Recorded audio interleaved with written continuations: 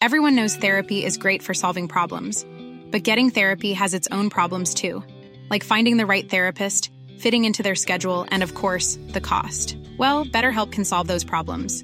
It's totally online and built around your schedule. It's surprisingly affordable too. Connect with a credentialed therapist by phone, video, or online chat, all from the comfort of your home. Visit BetterHelp.com to learn more and save 10% on your first month. That's BetterHelp, H-E-L-P.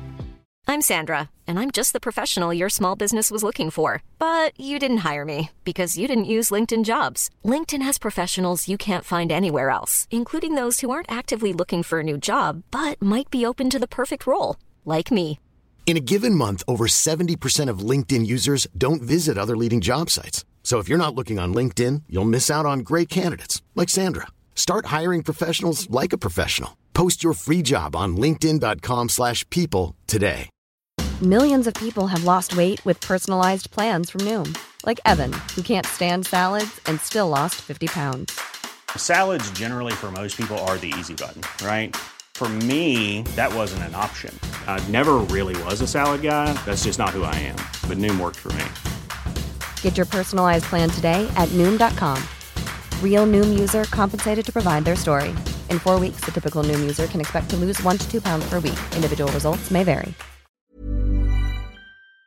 In business, you rarely hear the expression "for life." You make a purchase for a product, for a service, and there's a time frame there. Well, that's not the case with Awaken 180 weight loss. Allow me to explain. You know, a year ago, I started with Awaken 180 weight loss and had incredible success losing weight. But you can lose all the weight in the world and not keep it off. And what good is it? That's why I have support for life from Awaken 180. Yeah. I mean, I go back for check-ins and make sure everything's going smoothly. But if I ever had a problem, the counselors are there to get me back on track. Why don't you do what I did and call for a consultation? 844-346-1800. 844-346-1800 or go to awaken180weightloss.com.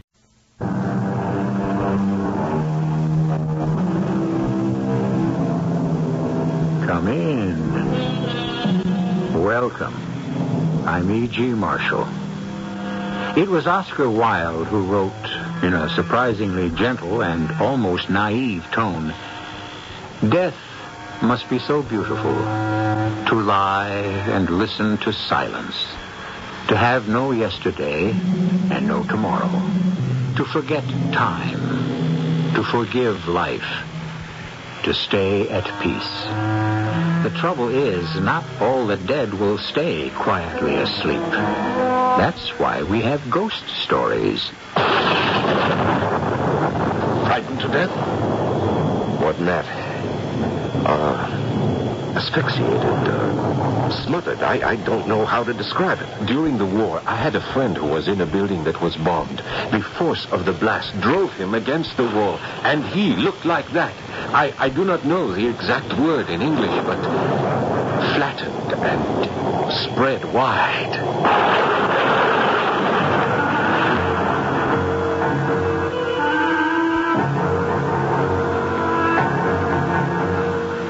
Our mystery drama, The Ghostly Private Eye, was written especially for the Mystery Theater by Ian Martin and stars It is sponsored in part by Buick Motor Division. I'll be back shortly with Act One.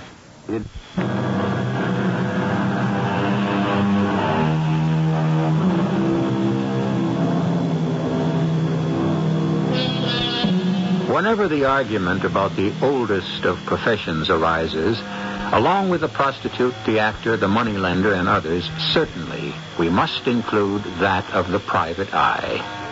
Sometimes honorable beyond belief, as in the case of Cain and Abel when Jehovah himself solved the murder. Many more times, not the most prized member of society, still a figure to be reckoned with. Of all the modern ones, no one is more special than the parapsychologist, the man who deals in the explanation of that vast middle world of clairvoyance, extrasensory perception, and psychic phenomena. The explainer of the inexplicable, such a man as the singular Mr. Flaxman Lowe. Hello? Mr. Flaxman Lowe? Yes, the same. This is George Blackburton. You know, we've seen each other casually at the club. Oh, yes, of course, Sir George. I feel like the devil bothering you like this, but you were pointed out to me as someone who, well, was more or less an expert in the occult and supernatural. Well, I have made a good deal of investigation, yes, but, I'm in desperate need of help. Could you come right down to my place in Surrey? We have something that even my wife can't cope with. Something? Perhaps it's an old curse. I don't know, but there is a thing that is trying to crowd us out of the house that you can actually taste and smell. Disgusting and terrifying. I need help. Well, I don't know about immediately. I'm expecting a guest from France whom I must pick up shortly. By all means, bring him with you. Let him be our guest, too, for the weekend. If you don't help us, I'm afraid I'll go stark, staring mad. Oh, very well. I think it might be arranged. Monsieur Lowe, I recognize you from your photograph. Oh, my dear boy, you must be Professor Jean Thierry. I am. Well, you look young enough to be my son, and with such a formidable academic background. As I come to meet you, I am a child at the feet of the master. Oh, now you make me feel like the all-wise spirit. Well, are you not the king of ghost killers, the master of the spirit world? Oh, scarcely. I'm a child in the wilderness of the afterworld. And, at the moment, an embarrassed host. Oh, why? Well, what would you say if instead of taking you home to my comfortable fire, as I'd planned to, I whisked you off instead into the depths of Kent for a weekend at a haunted house, far beyond your belief, and which even stretches mine? What would I say? What am I here for? Well, so we stay right here in the station and catch the next train for Yand Manor House. We had corresponded for years, the Dr. Flaxman and I, and the quality of his mind was such that I had been most eager to meet him, to argue vis-à-vis our contrasting belief on the matter of life after death. So what matter that our first conversation was on a train headed for this house with a strange name, Yand Manor House. This house that you have been asked to investigate, it has a ghost? Oh, most definitely, yes. Is it an especially convincing ghost? Well, I think you'll find that it is. Then you are promising me an exceptional adventure. One not without a great deal of danger. Well, I can't judge that, though, without trying, can I? Well, that's the nature of contact with the world beyond. But first you must prove it to me. I simply do not believe in ghosts, or spirit manifestation, occult phenomena, whatever is the rubbish bin into which most people throw any belief they cannot understand. Now, this rubbish heap is what I spend my life investigating. Chacun a son goût. To each his own. And yet, are we all so sure and secure about what we think we know? I realize that you're aware of I've had some considerable success searching through the trash that most people discount. Well, what can I answer? That I rebel against the whole idea? After all, I have no experience in these matters, except vicariously through studying and reading. Very well. And now you're about to have some first-hand direct experience, which I hope you will not come to regret. We went straight to Yand Manor House, certainly on my part totally unaware of the terror that was to face us, and of a gaping world of swirling doubt, bottomless, and as insecure as that dreadful dream of falling from incalculable heights to impossible depths, a dream beyond belief that was to haunt me the rest of my days. We were met at the train by Sir George and quickly transferred to a large and luxurious landau with a magnificent pair of horses. I had been prepared for something quite magnificent when we approached Yand Manor House, but actually it was not so impressive compared to the property that surrounded it.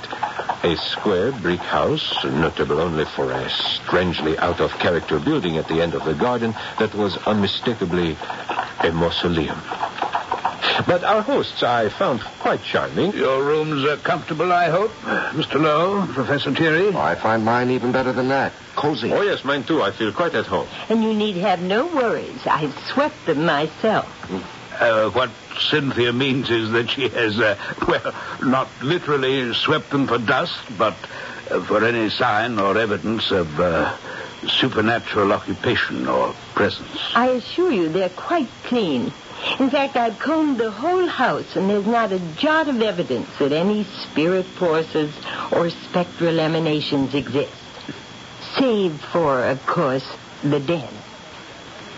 I'm a psychic, too, you know, Mr. Lowe. Oh, well, you flatter me, Lady Blackburton. I don't consider myself one, only an investigator of psychic phenomena. You do not believe in the spirit world? Ah, that's a different matter. I think you will find, Madame, that he is a true believer. I am the fly in the ointment.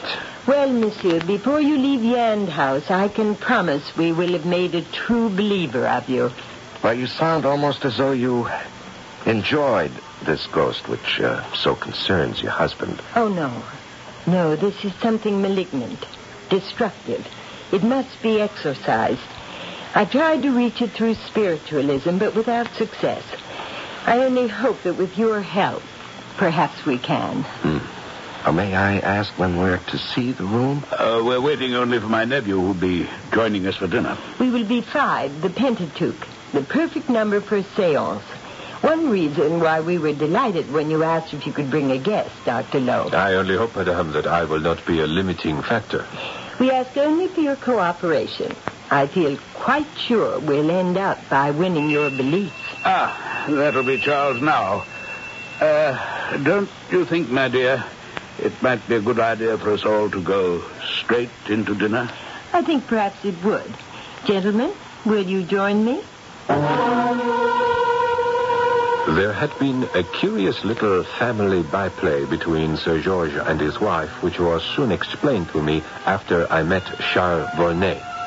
He was a large, heavy young man with an athletic build. I can't say I found him an attractive personality, but what was most noticeable about him was that he was already on his way to another evening, which could only lead to a hangover in the morning. And so on, Cynthia, we're to have another table-tapping session? Charles, I won't have you talk to your aunt that way. Well, good Lord, Uncle George, has she really got you believing in all this twaddle? The strange things that happen in that room can't be taken lightly. He doesn't really take them lightly at all, George. The bravado is just to cover up his own fear. Rubbish, Auntie. Some wind blowing down the chimney, rustling the ivy and swinging something loose against a window, or the creaks and groans of this drafty old house. Nonsense. Are you seriously interested in all this balderdash, Dr. Lowe? Well, yes. After all, I have made it my life work. Yes, of course, but to expose frauds and to show up fakers. In part, yes, that is a byproduct. Now, you're not going to tell me you actually believe in bits of ectoplasm bumbling about, droning and clanking chains. May I quote you from Hamlet? There are more things under heaven and earth, Horatio, than are dreamed of. Oh, good Lord, I'm in a nest of nuts. No, not quite. You have another skeptic at the table. Professor Thierry, huh? Yes, you see, we're a good balance. 2 for, 2 against, and Sir George somewhere in the middle. Well, I'm not so sure anymore, Flaxman. Not after the last experience. The one that sent me scurrying to you for help. My information about the room, we're about to, what's the best word? Shall we settle for invade? Is still sketchy. Naturally, Dr. Lowe. It has to be all the things you can't question, only interpret. The wind blowing, a shutter clacking. You know, it's so easy if you can't see anything face to face. Yes, sir, if you'll excuse me, Charles, I think there have been other manifestations. Am I wrong? Far from it. Hearing and seeing are not the only senses. One can actually feel the presence. Oh, it's all in the mind. It's a lot more than that, damn it. I tell you, one can smell it. Smell it? The fetid odor of death, the grave and decay. It's not only smell, but taste. If it runs true to form, after a certain hour, none of us will be able to remain in the room. Why? Because, my dear nephew, we shall be crowded out. But why would this presence, or whatever it is, want to, your strange phrase, crowd anyone out? It's an experience one can't describe, that one has to live, Professor Thierry. As if, somewhere in one's daily life, one closed one's eyes for a second and suddenly realized he was standing at the verge of a gaping hole that plunged into such terrifying darkness and eternal damnation that the bile of terror rises in the throat and threatens to suffocate you. There's an enemy in that room at such times who presses against you so massively that you feel as if you're being trampled under a multitude, helpless against a torrent. A stifling, a force that you must move from or be smothered to death. Oh, forgive me.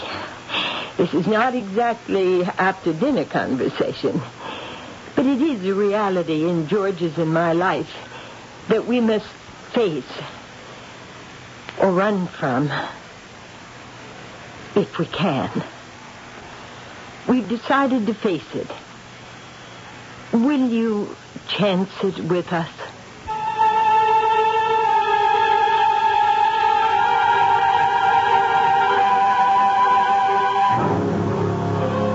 We have gotten ourselves involved in something this time around, haven't we? I don't know where each of you stands on the power of the spirit world, extension after death, or belief in ghosts. But I do hope you'll stay to do a little more research with me and Mr. Lowe on the nature of it, the possibility of it, and exactly what effects it can have on us. I shall return shortly with Act Two. Think about it.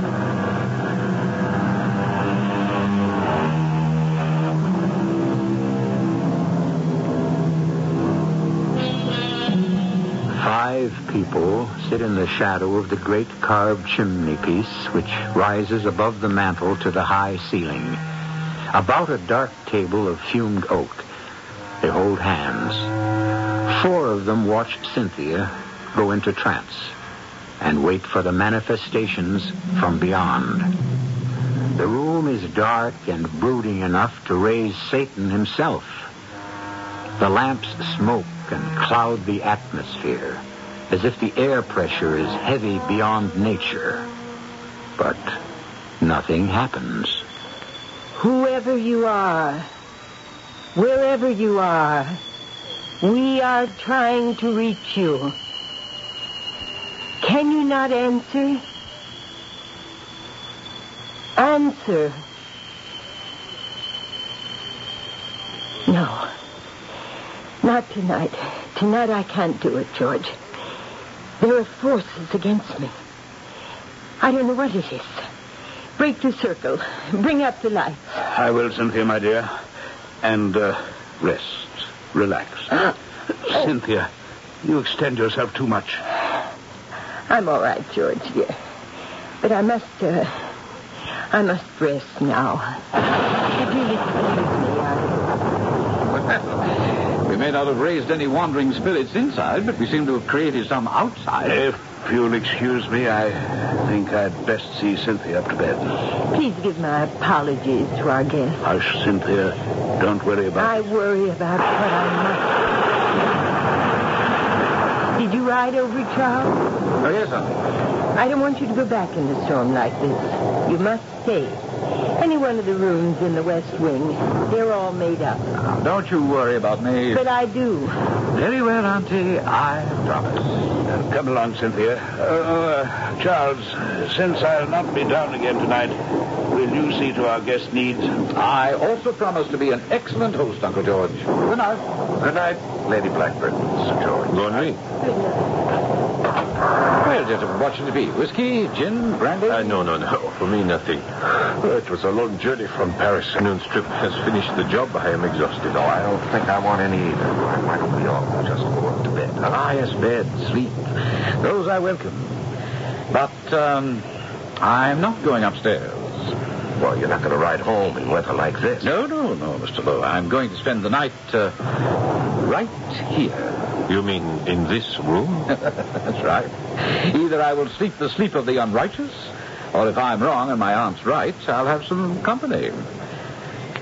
Now, I mean to put an end to all this nonsense about ghosts and ghouls.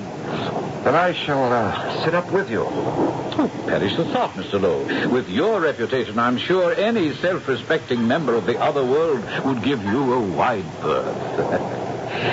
Well, are you still sure you won't join me in a brandy? Very well. Mr. Volney, may I ask you to be serious for a moment? Do you ask me? I don't think you should take your aunt's warning lightly. Even though there's been no physical evidence tonight, apparently some malignant and dangerous force considers this room its province. Then if it does, I intend to disabuse it of the idea. More than that, I'd want it off my turf. You see, this house will be mine one day, very soon, if my aunt and uncle decide to return to traveling. And I want it, whoever or whatever it might be, and mark you, I don't believe it exists. I want it to know that when I take over, there'll only be room for one of us. And no amount of discussion would persuade this headstrong young man to change his mind. Personally, I couldn't help agreeing with his point of view. The idea of anything supernatural daring to intrude in this temple of the normal and the everyday seemed ludicrous. So, Flaxman and I went upstairs. John, yes. I am concerned. About me? Actually, I must admit my concern was more for that young man downstairs. I should not worry about him. One more drink and the wine will put him straight to sleep. Well, I'm not worried about anything that may threaten him in this world. I left my practical French friend and went to my own room. The storm was still whistling and moaning about Yand Manor House, but it was a perfectly natural phenomenon, and there was certainly no cause for alarm.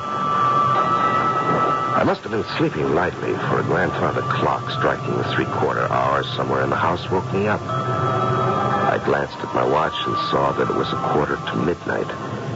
I shrugged into my robe and slippers and stole downstairs. The house was silent, save for the moan of the wind and the steady drum of the rain outside. The door to the den was closed, and I opened it, filled with a nameless apprehension. I could have saved myself my uneasiness. Stretched out comfortably on the couch, a still unemptied glass in his hand, lay Charles Volney, snoring contentedly and looking to my middle-aged envy, the picture of health in spite of all his drinking. I removed the glass and set it aside. For a moment, I considered getting him out of there. But he was so soundly in his cups and such a heavy young man, the effort was beyond me. And besides, I was getting cold. So I stoked up the fire and left him. To my eternal regret, as it turned out.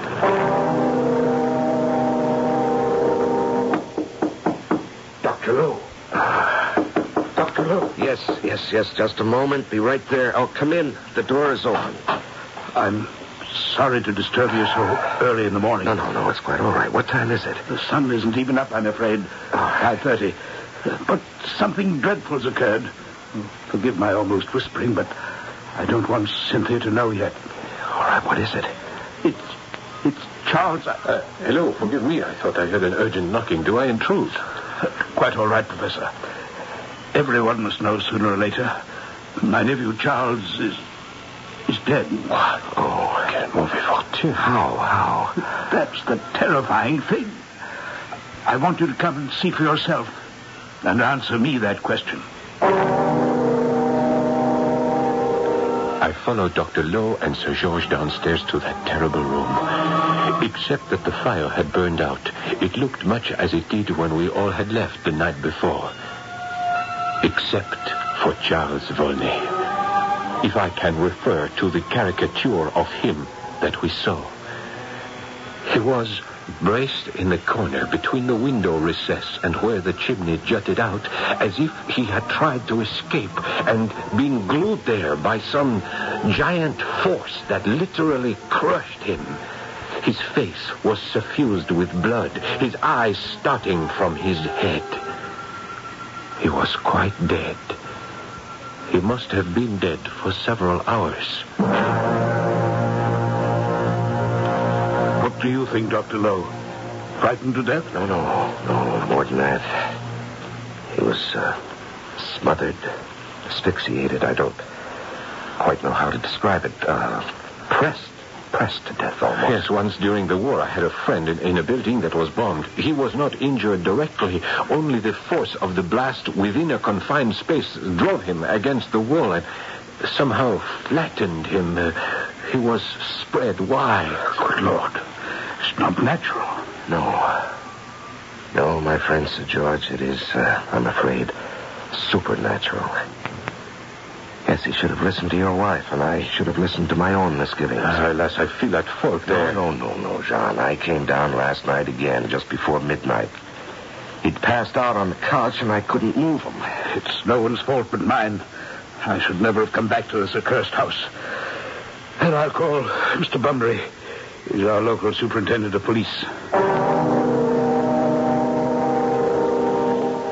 So, I'll save you for the last, Mr. Lowe, knowing your reputation and all. Well, I don't know whether that's a plus or a minus. Oh, now, sir, plus, of course. And not that I understand some of your investigations, but you stand very high at Scotland Yard, very high. Thank you. Now, I've checked out the servants, and they can all alibi each other for one reason or another. On the other hand, I can't seriously imagine a suspect among all of you in the main house here, even admitting that Sir George, and particularly his lady, are a bit of a rum go, both of them. Oh, but particularly her. Are you referring to her belief in spiritualism, Superintendent? That'd be it, sir. And then, a couple of things Sir George told me. Oh, may I ask what? Oh, my intention is to tell you. That's why I brought it up. First off, he said he came down here by candlelight and found the deceased. But before he did, passing the mantelpiece, the candle went out, just as something like, well, in his own words, something spectral brushed across my cheek, and I saw in front of my face 2 barred eyes looking at me. Barred eyes. Now, what does that mean? Oh, that's exactly what I asked, sir, and he replied, eyes that looked at me as though through the bars of a cage. And then I was conscious of a strange flat taste in my mouth and the odor of damp and decay. And I lit the candle and saw poor Charles. Now, what do you make of that, sir? Well, you've seen the corpse. What do you make of it, Superintendent? Oh, I don't, sir. That's why I'm asking you. You don't believe in ghosts, I take it. Well, I haven't. I know you've been in on many investigations, however, where it seemed to be something like that, only, wasn't. Well, can you think of any other explanation for this death? Meaning that you think it was something, supernatural? Well, I don't see any other explanation for the moment. Oh, I wouldn't think that would quite satisfy my superiors. I mean, it's quite clear the chap couldn't have killed himself, you see. So someone else has to be guilty. And I hope for everyone's sake we can find out just who. It was sheer inadvertence that I happened to be in the solarium right off the porch where this interview took place. Or was it? Because as soon as it was over and the sergeant had left, Flaxman came out to join me. I am still in the dark. Well, as we may very well find ourselves tonight. Where? In the room where Charles died. I intend to spend a night there as he did. Do you want to share my vigil against the total powers of darkness?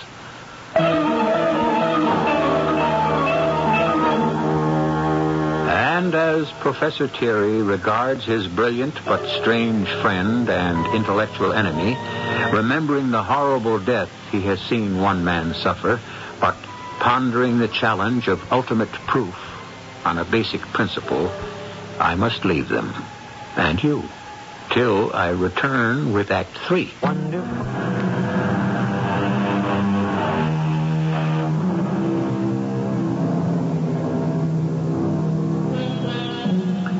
It has been a long and difficult day at Yand Manor House.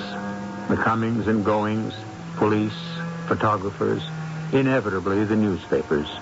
Finally, the undertaker and the removal of what is left of Charles Volney's terrestrial presence. Sir George and his wife have naturally been totally involved in this, and it is not until evening that their guests, who have tactfully tried to stay out from underfoot, have been able to exchange more than a few words with either of them. Now, Mrs. Blackburton has at last been able to find a moment alone with Flaxman Lowe, walking in the garden. It's all my fault, you see. No, I don't see. I was the one who talked George into coming back to Yand Manor after all these years. Oh, Lady Blackburton has a bench right here. Would you like to sit down? Oh, beside the mausoleum? Why not? It's strangely appropriate. Why? What is this building? Well, that's part of it all. Yand Manor has been in George's family since a sort of granduncle willed it to his grandfather, with a specific reservation. And that was? That in perpetuity, till the last of the Blackburton heirs, Yand House must remain in the family's hands. And that if the family didn't occupy it, it couldn't be rented. Well, now, I doubt if that would hold up in any legal court. Possibly not, but beyond that, there was the curse. The curse? That anyone who broke the promise or the letter of it would die a horrible death. Oh, I see. And, Sir George believed this? George is such a decent man, Dr. Lowe. It wouldn't have had to go that far. He would have just lived up to a family promise as his father and he had in their own way and kept Yand House without living in it.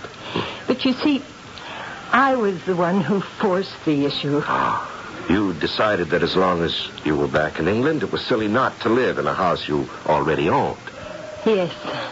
Plus, by now, my dedication to spiritualism, my new venture into the occult. Mm-hmm.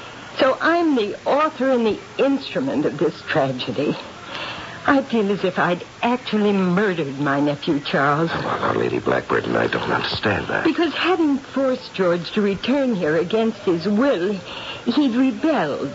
He didn't like all these supernatural manifestations.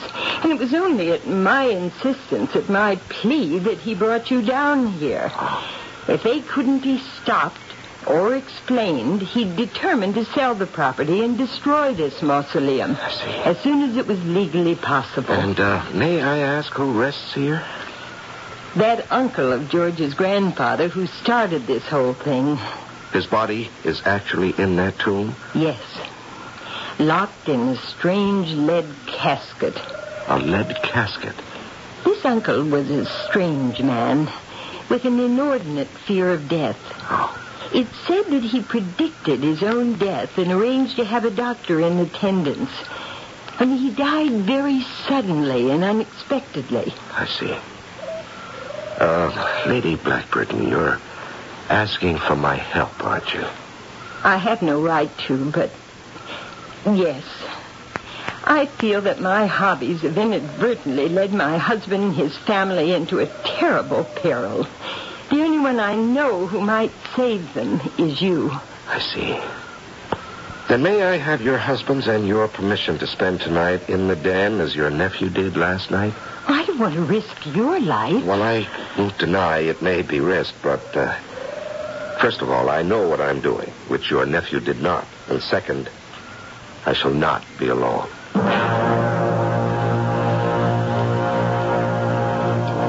And so it was we came to that fateful night. My friend Flaxman Lowe and I entered that fearful room, closed the door behind us, and settled down to challenge whatever malevolent spirit he thought still occupied it. I was still skeptical and remaining to be convinced. This is the account of that evening. It was very different from the night before. No wind was stirring. It had been a beautiful sunset. There was no need for a fire. And for some time, after long discussion, Jean, Thierry, and I were sitting quietly. All of a sudden, he rose. I'm thirsty. Would you like a drink? No, thank you, Jean. I want to have all my senses alert. I meant only plain water. No, thank you.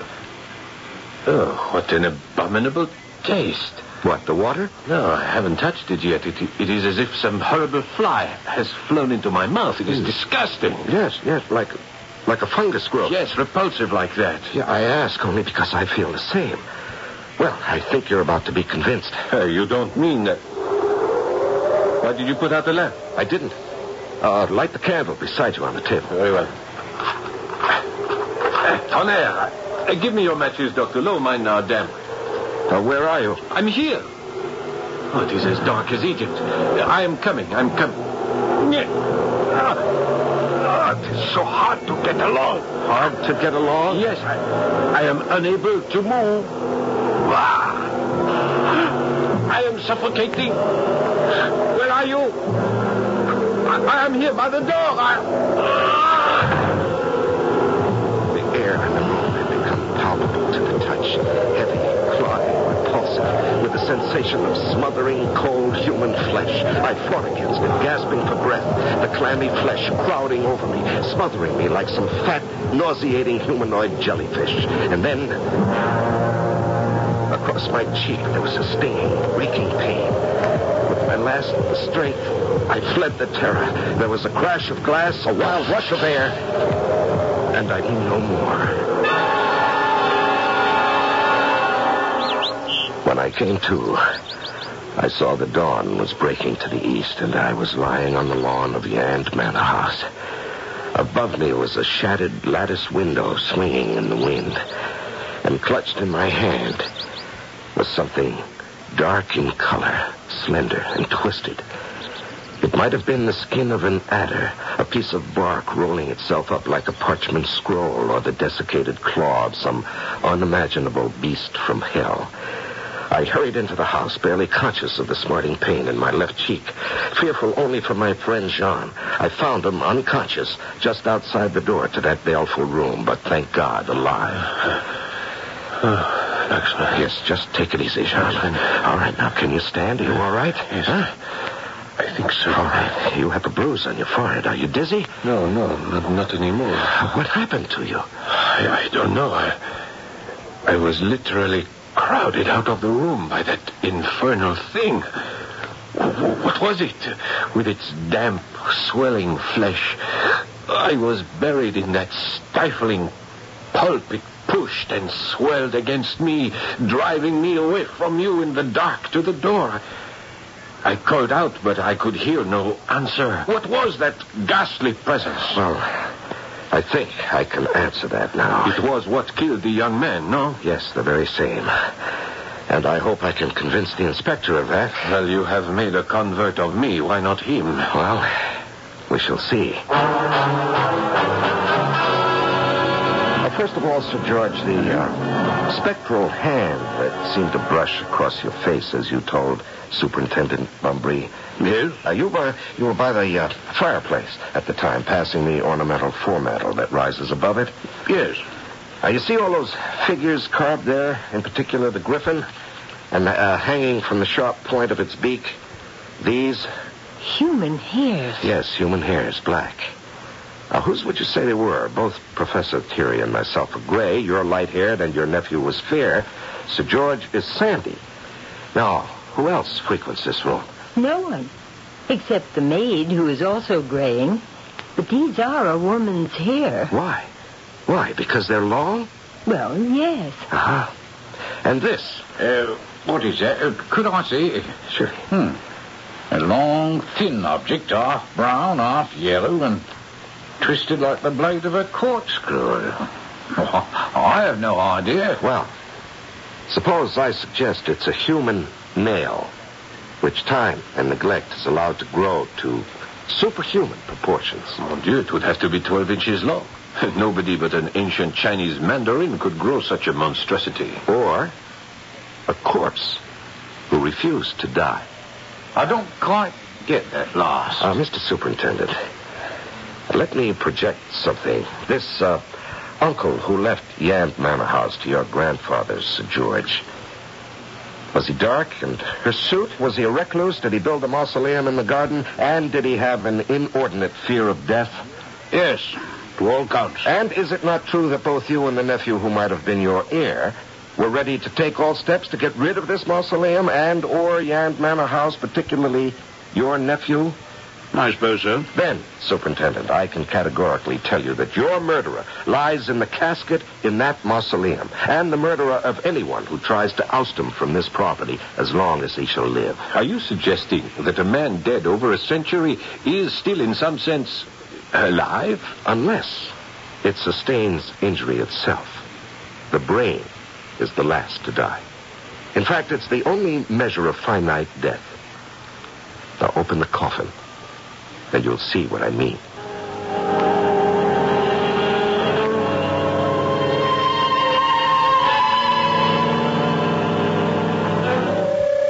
It was complicated, of course, with all the necessary red tape. But on a certain day, the coffin, which took 10 men to move out into the sunlight and sealed as tight as a drum, was opened.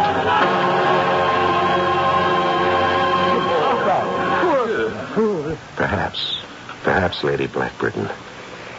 But you see, the urge, the dream, the thirst for immortality persists.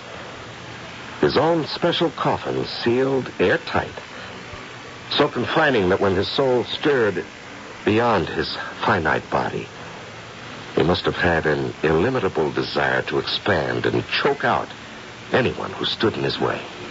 But after 100 years, the flesh, the form, still undisturbed. Except for the hair and the nails and the eyelashes. Look at the length of them. All of them must have kept growing since he was locked in the coffin. Are you suggesting this man was, or is, still alive? In a sense, yes, Superintendent. You see, he seems to have mastered some ancient formula whereby the body is saved from complete disintegration. And you can see that evidence before you. So that closes your case for you, Mr. Superintendent. Now you know how young Mr. Volney met his death. And what about us, Dr. Lowe? Oh, I think you'll have little reason for fear being haunted anymore. You see, in the sunlight, the body already is beginning to disintegrate. By the end of the day, there'll be nothing left but a fleshless skeleton. How can I thank you for what you've accomplished? Now, don't thank me. It's fate. And the proper relationship of things. God and the world have a way of reestablishing those. And have I convinced you, Professor, that at least there is something beyond your pragmatic values? My dear Dr. Lowe, you have convinced me that you will add another branch to our sciences. But I must admit, you establish your facts too well for my total peace of mind. The remarkable Flaxman Lowe, parapsychic private eye, has been and continues to be a dominating figure in the field of parapsychology and in unraveling its mysteries, or at least illuminating them. If this is a field which interests you, perhaps I shall bring you other cases in the future.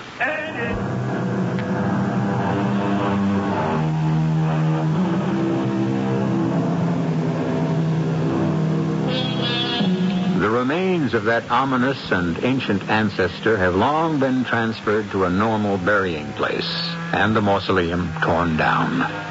Sir George and his wife stay on at Yand Manor House. Cynthia Blackburton has long since given up spiritualism and assorted interests in favor of feminism. Of course, since she is still in the 19th century, you might not recognize it for what it is today. But her spirit lingers on through the women's suffragette movement, through memories of Emma Goldman and her sister standard bearers who were the progenitors of women's lib.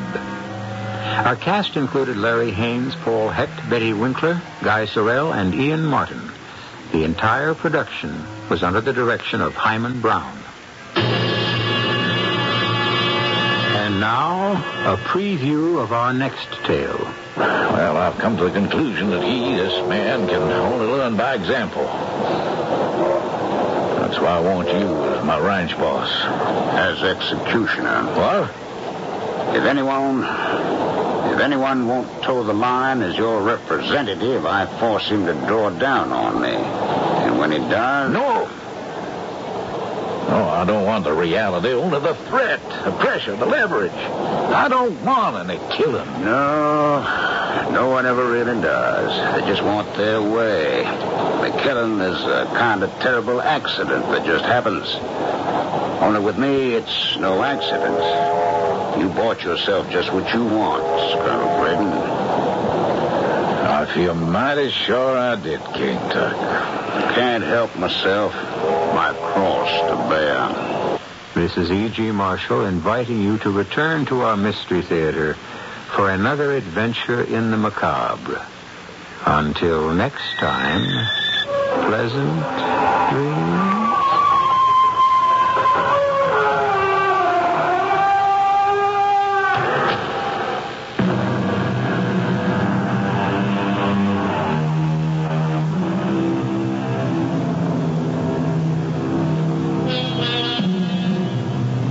In business, you rarely hear the expression for life. You make a purchase for a product, for a service, and there's a time frame there. Well, that's not the case with Awaken 180 weight loss. Allow me to explain. You know, a year ago, I started with Awaken 180 weight loss and had incredible success losing weight. But you can lose all the weight in the world and not keep it off. And what good is it? That's why I have support for life from Awaken 180. Yeah. I mean, I go back for check-ins and make sure everything's going smoothly. But if I ever had a problem, the counselors are there to get me back on track. Why don't you do what I did and call for a consultation? 844-346-1800. 844-346-1800 or go to awaken180weightloss.com. Hi, I'm Daniel, founder of Pretty Litter. Cats and cat owners deserve better than any old-fashioned litter. That's why I teamed up with scientists and veterinarians to create Pretty Litter. Its innovative crystal formula has superior odor control and weighs up to 80% less than clay litter. Pretty Litter even monitors health by changing colors to help detect early signs of potential illness. It's the world's smartest kitty litter. Go to prettylitter.com and use code ACAST for 20% off your first order and a free cat toy. Terms and conditions apply. See site for details. Hey, it's Paige DeSorbo from Giggly Squad. High quality fashion without the price tag. Say hello to Quince.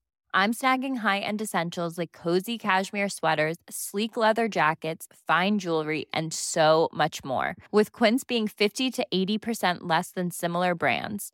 And they partner with factories that prioritize safe, ethical, and responsible manufacturing. I love that. Luxury quality within reach. Go to quince.com/style to get free shipping and 365-day returns on your next order. Quince.com/style.